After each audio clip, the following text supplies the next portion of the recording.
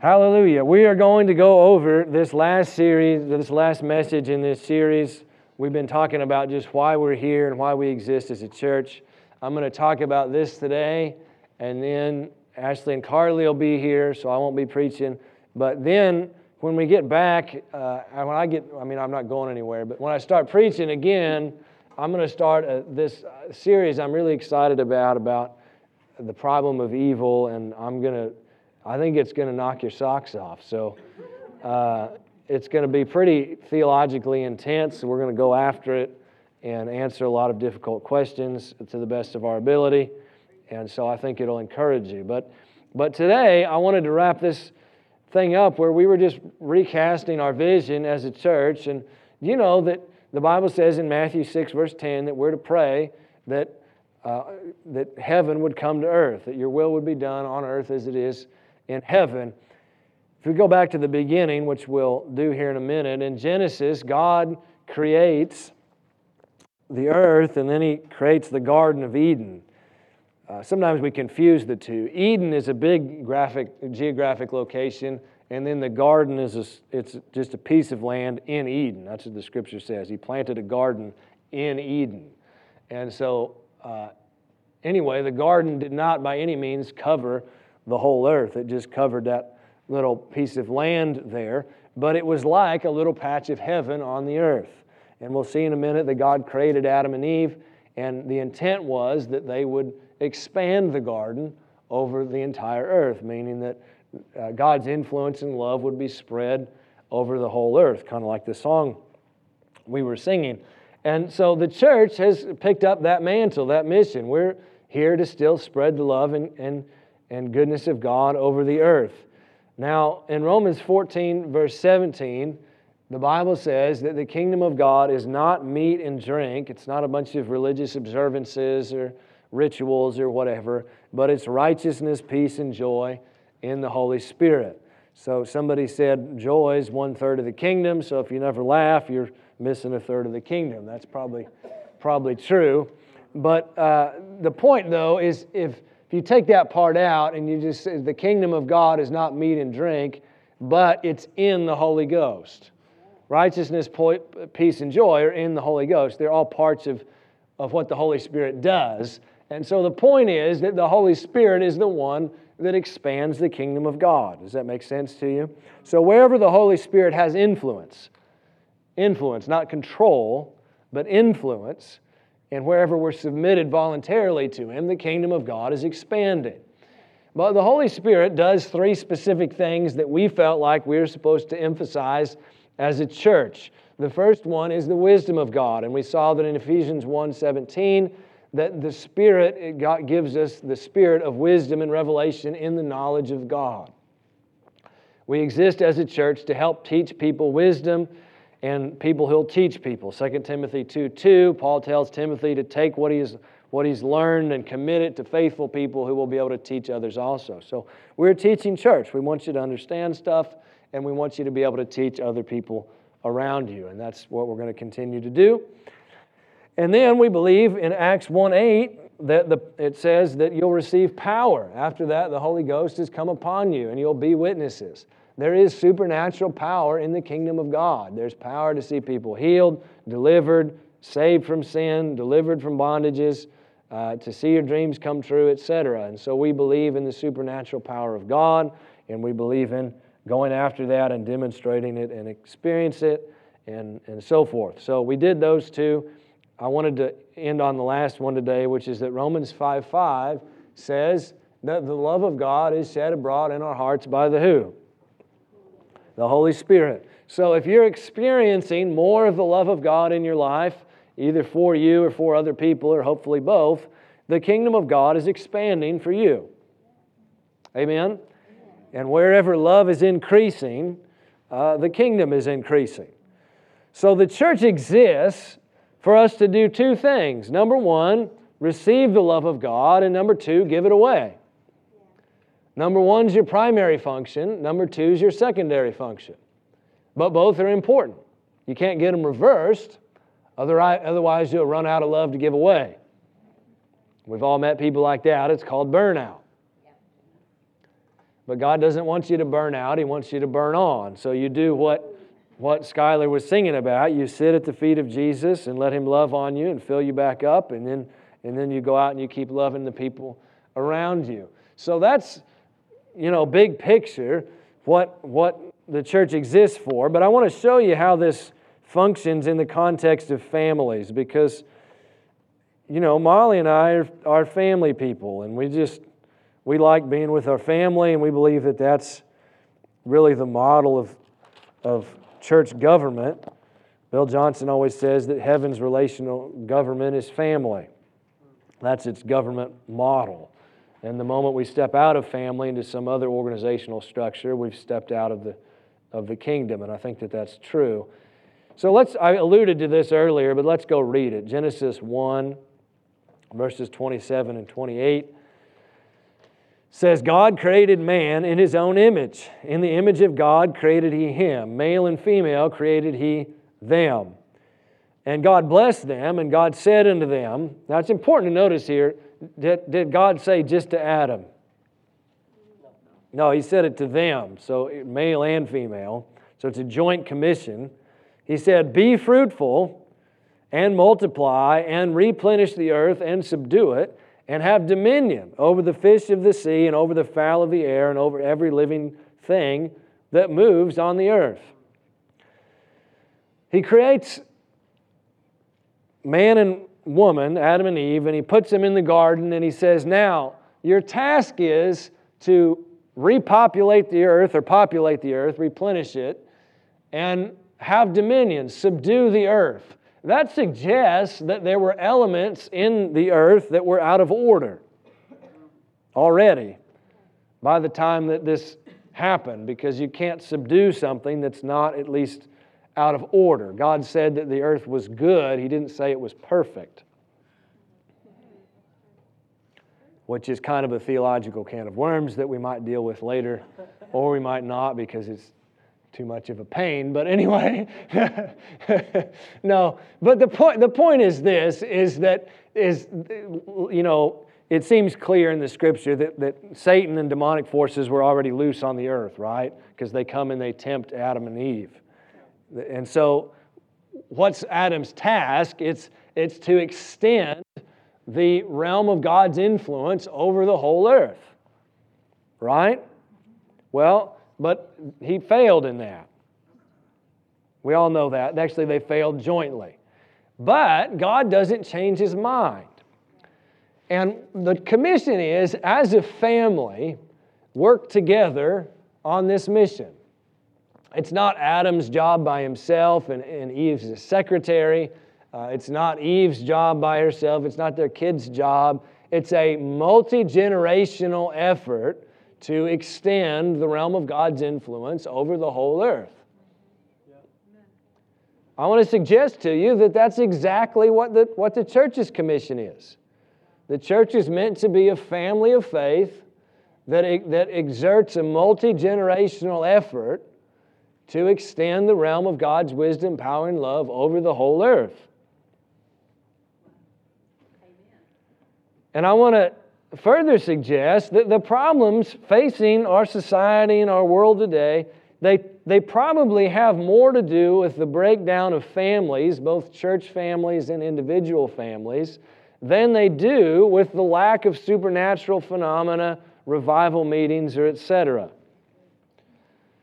Now, I love, if there's anybody that affirms charismatic phenomena and people being healed and crazy stuff happening, it's probably me. If you've been around, I love this stuff. I love conferences. How many of you love going to conferences? And you go there and it's like, awesome. I went to the conference and now there's a breakthrough. And that's right. That's how it is, right? But how many of you have ever gone to, kids experience this all the time. You go to church camp. Anybody go to church camp when you're a kid? All right? And you get, I can take on the world. I'm going to win my friends to Christ. And then you come back and they're winning you to all kinds of problems. I'm just being real, okay? So I think that in our nation, we figured out how to have a week of breakthrough.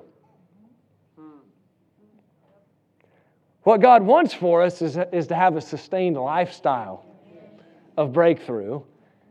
And that happens in the context of family. Doing life together every day in the mundane, the monotonous, the stuff we face every day, changing diapers and taking care of kids and all these kinds of things. That does not mean, if anybody's pro, we're about to have a big healing meeting, okay? So if anybody's pro those things, it's me. But that's, the point is that you take that breakthrough and then live a lifestyle of health.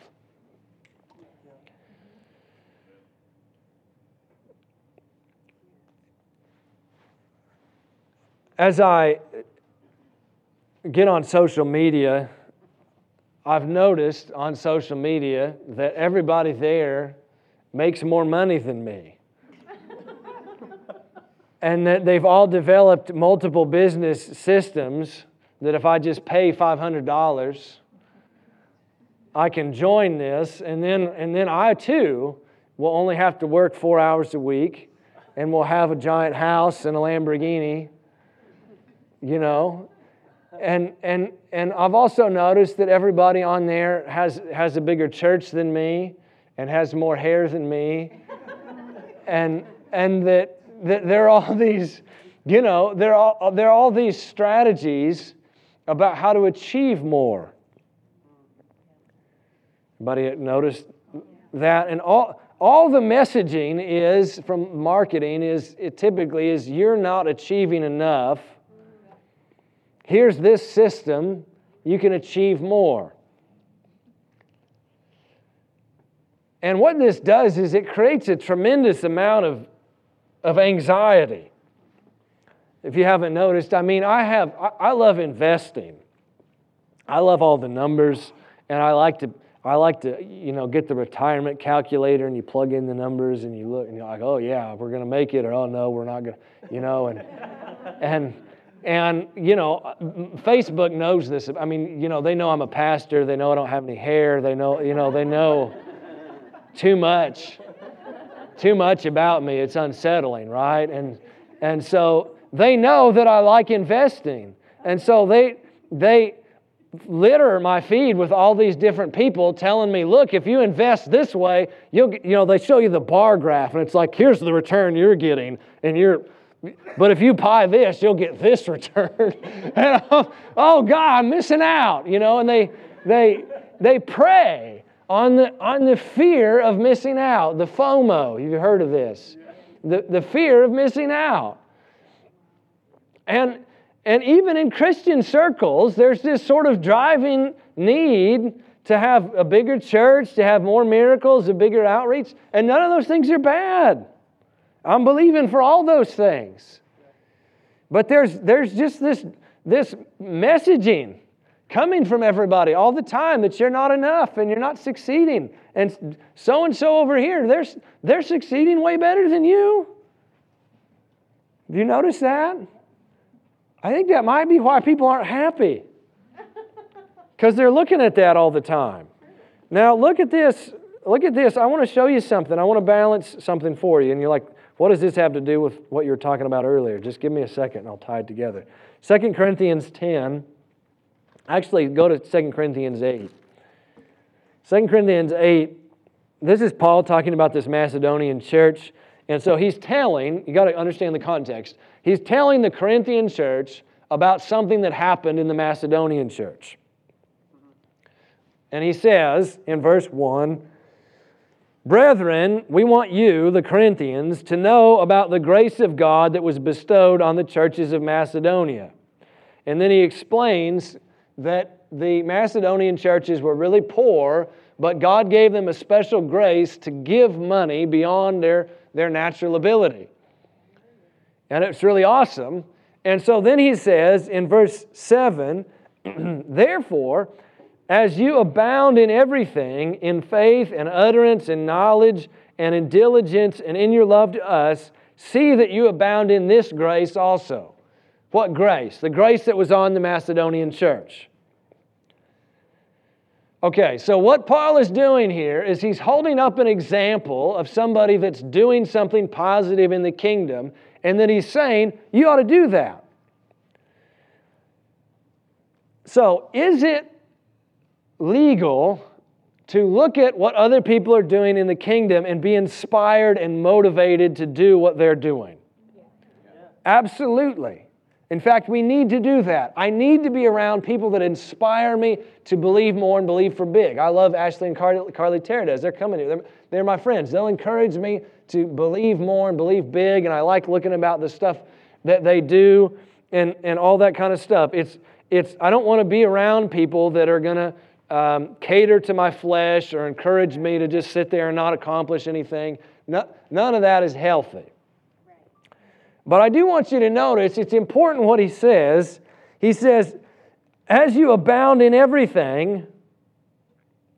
So he doesn't say, listen to me, he doesn't say, you guys aren't a very good church. And you'd be a good church if you just did this. He says, you abound in everything. You're awesome at everything. Therefore, you ought to be awesome at this too. Why is that different? Well, just turn a couple of chapters later and he qualifies what he just said. 2 Corinthians 10 verse 12 says this, the administration, that's chapter 9. Verse 12, it says, we dare not make ourselves of the number or compare ourselves with some that commend ourselves, but they, measuring themselves by themselves and comparing themselves among themselves, are not wise. What's that mean? It means it's fine for me to be inspired by somebody else's life, but if I am using their life as the measuring stick for my own, I'm entering into deception. That deserved a better amen. If it's fine, I'm going to say it again. If it's fine for me to be inspired by other people. I need to do that. But if I'm looking at all these external things, trying to decide whether or not I am successful and succeeding, if I'm measuring myself by other people, I invite deception into my own life because I'm making a false equivalence because I'm assuming that somehow I have the same calling, the same graces, the same past with God in order to make that comparison valid. And the fact is you don't. Nobody else has your history with God. Nobody has your unique calling. Nobody else has your unique cocktail of gifts and talents and stuff. And ultimately to compare yourself and your worth and your value and whether or not you're succeeding to somebody else, you're in deception. Okay, what's that have to do with what we were talking about? I think what this shows us is that trying to achieve all this stuff isn't really what makes us happy.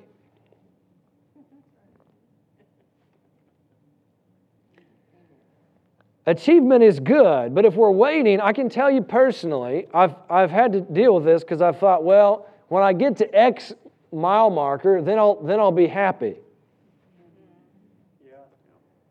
Well, that's a fantasy because when you get to X mile marker, guess what? There's another one out there ahead of you. You got to decide you're going to be happy now. If you're going to be happy, that doesn't mean you don't move towards this mile marker. So I'm not against achievement. I'm very much for it. But what I'm worried about is that I think so much of what goes on in the world is insecurity-based achievement. It's trying to do so that I'll feel better about myself. And that's not what Paul taught. Paul taught, feel good about yourself because God loves you, therefore achieve. You're already full. Amen. Therefore do this too. I don't give because I need to feel better about myself. I give because God already loves me and I'm already accepted in the beloved. And so therefore I want to change the kingdom and do good stuff. So what does all this have to do with building a loving family? Well, I want to tell you that in the end, what makes us happy in our life is our long-term investment in relationships. Not so much just these momentary breakthroughs. And I can see in my own life that my relationship with God, my wife, my kids, and my family and friends provide me with the most fulfillment. And this was sort of, it's not surprising to me, but I really thought that what I do in ministry would bring more fulfillment. Now, I'm not saying it doesn't.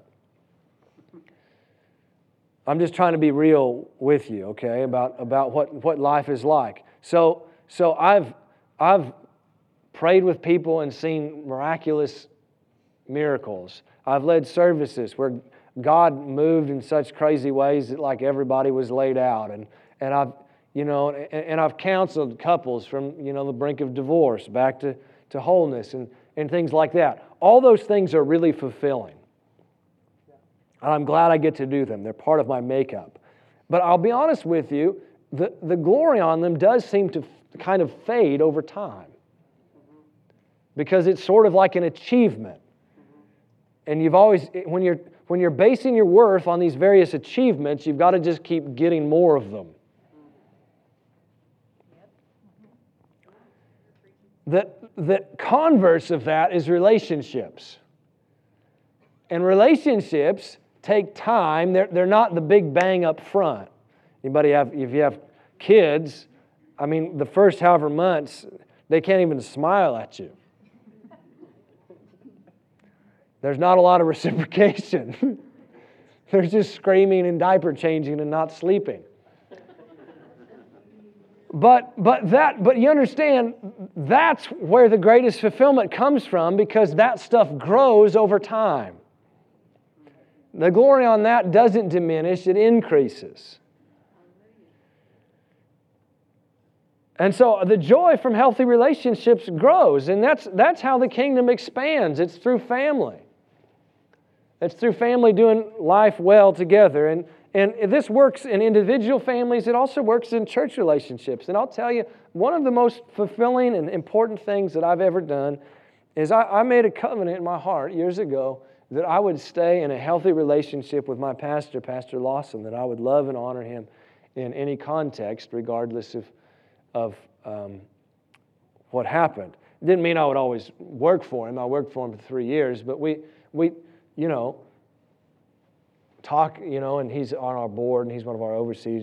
Him and Barbara are like one of Molly and I's spiritual parents. And so that relationship has been a constant source of blessing that's only grown over time. And I've had there's always opportunities to let relationships go by the wayside. And sometimes you have to, because sometimes relationships become unhealthy. But I've just seen the value of being committed in a long-term relationship in a church family. It really matters. And I think it expands the kingdom.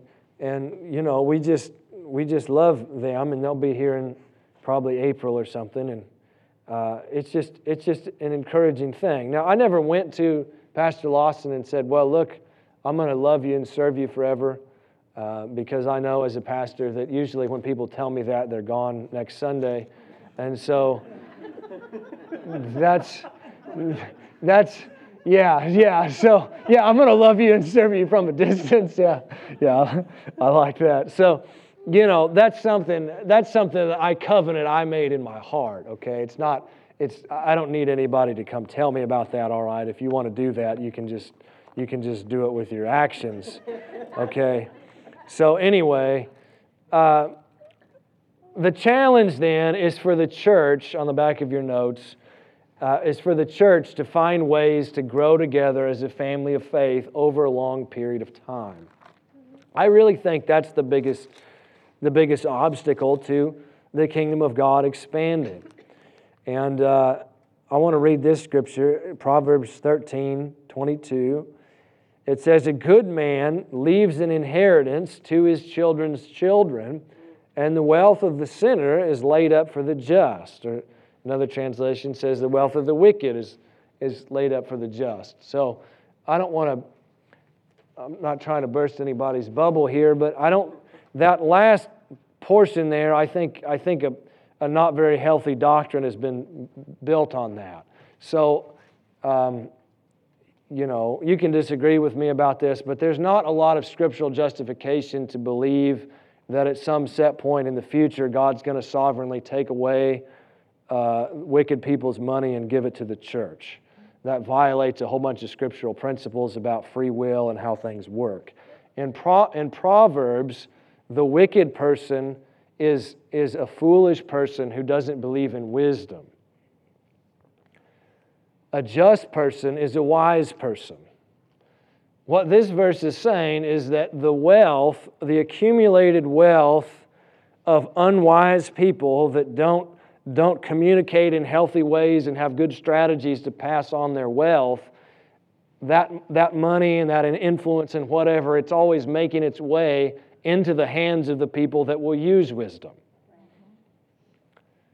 This is a principle about something that's going on all the time around us, not some one-time future event. Okay, so all the time, money and other things, resources and whatever, are making their way from people who are using money unwisely to people that are using money wisely. Does that make sense? I mean, that's what it's happening, and you've got to put it together with the first part. And the first part says that a good man leaves an inheritance to his children's children. So the difference is a righteous person that uses wisdom is able to get his resources, his experiences, his values to, get this, to the second generation and the generation after that.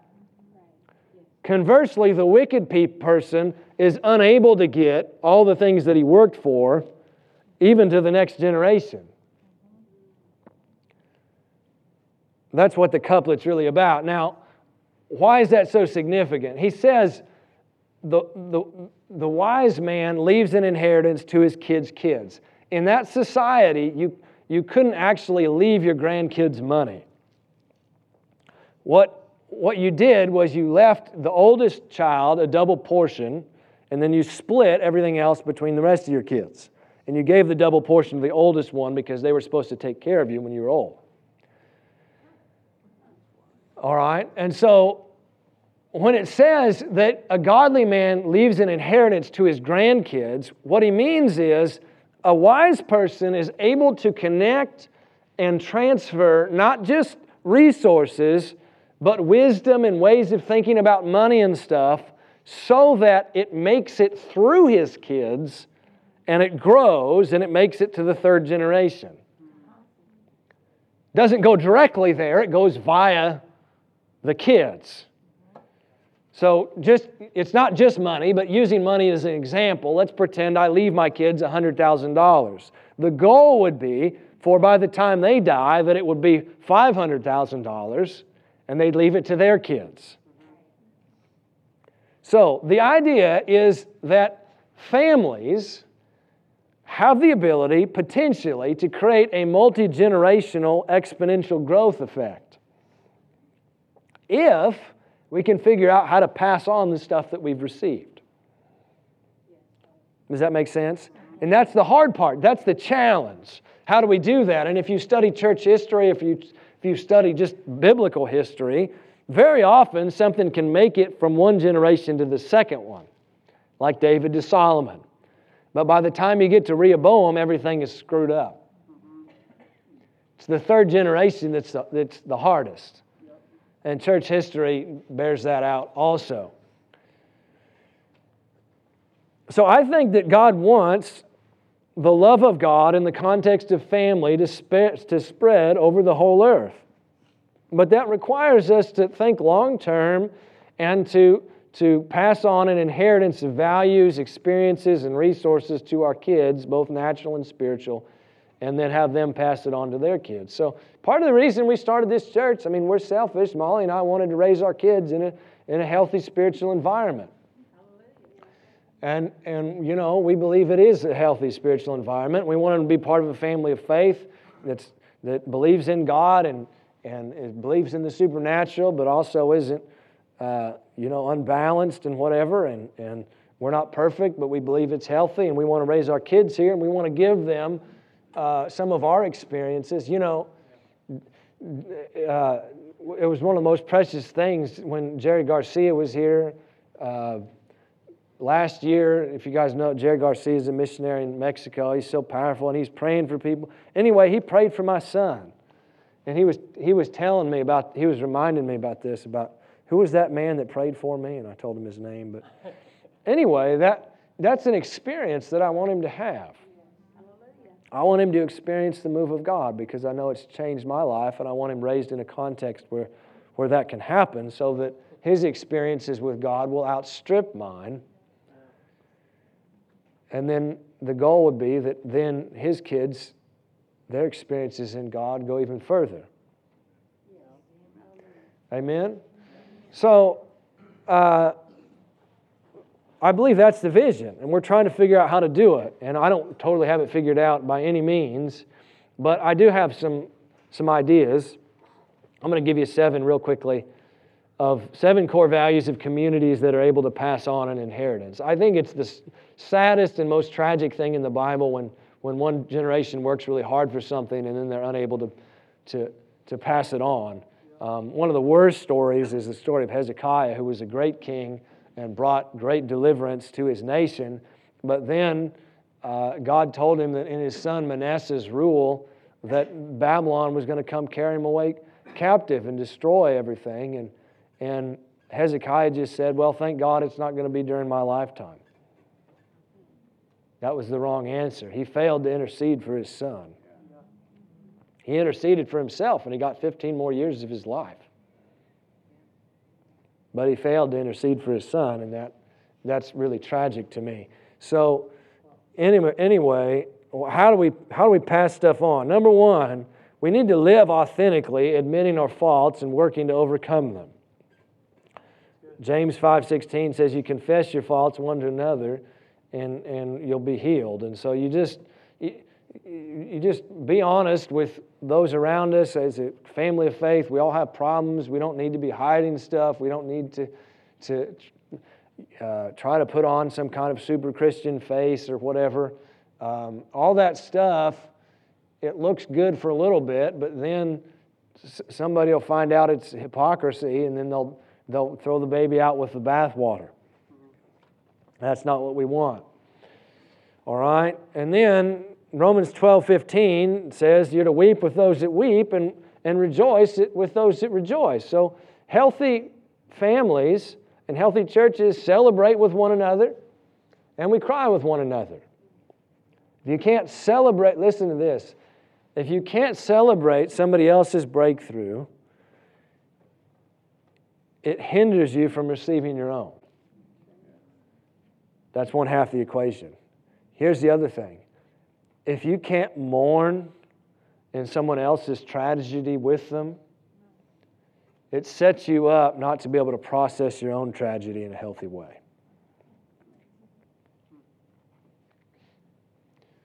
So healthy families do that. They cry when somebody else is crying, and they rejoice when somebody else is rejoicing. We already kind of talked about this, but we labor in ways to act in ways that are consistent with our values, but we fess up when we fall short. Hypocrisy is not when you fall short of your values. It's an important distinction. We all fall short of our values. Hypocrisy is just when you pretend like you're not. Okay? So just be real. Just be honest. Fourthly, we don't ignore hard questions. So there are a lot of hard questions out there. There's hard questions about the Bible. There's hard questions about God, about the presence of evil. There's all kinds of questions that people are asking. And you know, it's okay to say, I don't know. And we don't say, well, we don't want to give oversimplifications, but we do want to point people to the Word, and we tell people, look, there are answers, and I may not know the answer right now, but we can seek it out. We can get an answer. We don't have to have an answer that means giving up our faith, all right? So there's all kinds of answers out there, and so we don't want to ignore the hard questions. We need to be real about them. Fifthly, we encourage people to be the unique person they are while at the same time submitting to God's plan for their lives. one of the things I appreciate the most about my pastor is that he had these 3 boys, and they all grew up to love Jesus. And you know, not every pastor has that story. All right, now it doesn't mean every pastor is a bad pastor, a bad father. You can be a great minister and a great father, and your kids can still make crazy decisions. But it did attract me to Pastor Lawson because I've known ministers that their kids didn't love Jesus, and I would rather, you know, let the church burn than my kids. So not to be critical, I love all of you, but if I have to choose between you and my kids, I'm going to choose my kids. Amen. All right? And so, but Lawson did it in a way that was healthy. But one of the things he did is he never pressured his kids to go into the ministry, to meet some kind of standard or something. He let them be who they were. And his oldest son is a flautist, which is the technical term for being a flute player. So he's a man that grew up in rural Colorado, Cowtown. This is like where I grew up, all right? In small town Kansas. There were not a lot of male flautists in small town rural Kansas. I'm sure it's fine here in Johnson County. But he had a gift from God, like his flute teacher. He showed him, he's like, look, the way your mouth, I don't know about that, but the way your mouth is shaped, you were created to play the flute. And it is. He has a doctorate, a PhD in music from Rice University. And if you listen to him play it's anointed. It's amazing. And so what Lawson did is he's like, well, that's his grace. And he had people come through and criticize, you shouldn't let that boy play the flute. Lawson's like, he is called of God to play the flute. That's the grace that's on his life. I'm going to let my son be himself. That's a big deal, guys. And so, anyway, and that's why, and now Aaron's his associate pastor. And they do church together. So I just think that's awesome. Number 6, we calm way, way down and stop believing that everything is a terrible crisis that can't be resolved.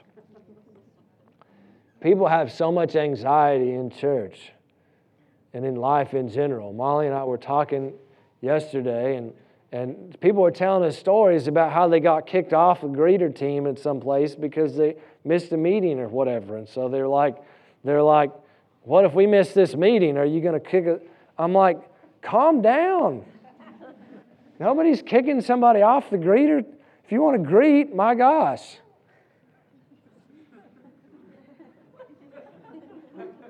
I know it's stressful, but the reason is people worried about that stuff because somebody did it before. Why is that? Because we live in some uptight religious nut house. We got to calm down. Amen. It's no wonder our kids, you imagine being a kid growing up in some really stressful legal. No wonder kids leave the faith. Now, don't feel condemned or something if your kids grew up that way or you did. God can fix everything. But I'm just saying we gotta just chill. And then finally, we patiently and lovingly teach both with our words and actions, and we stay committed to our most important relationships. So what that means is you got to identify in your life what are your most important relationships, and then you don't let those fall by the wayside. You stay committed to them. There are sometimes you have to let some go in order to preserve the most important ones. And that's painful, but it has to be done. Hallelujah. All right, is everybody okay? So that was a real pastoral message. So after this, we'll get a Power of God message, and then we're going to enter serious theology realm for several weeks. So if you like that, you'll be happy. If you don't, come anyway, because it'll help you. All right, let's all stand up. If my prayer team could come down here, I'm going to pray for everybody.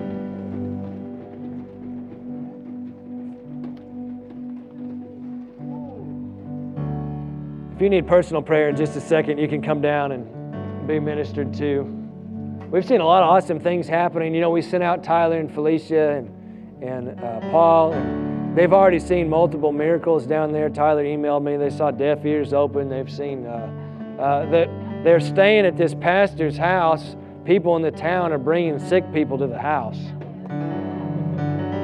Come on. So anyway, when they get back, I'm gonna have them testify. It'll be really encouraging. But God's a God. He's a miracle working God. If you need something, come receive prayer. I'm going to pray for everybody, and then you can come down. Father, thank you for your goodness.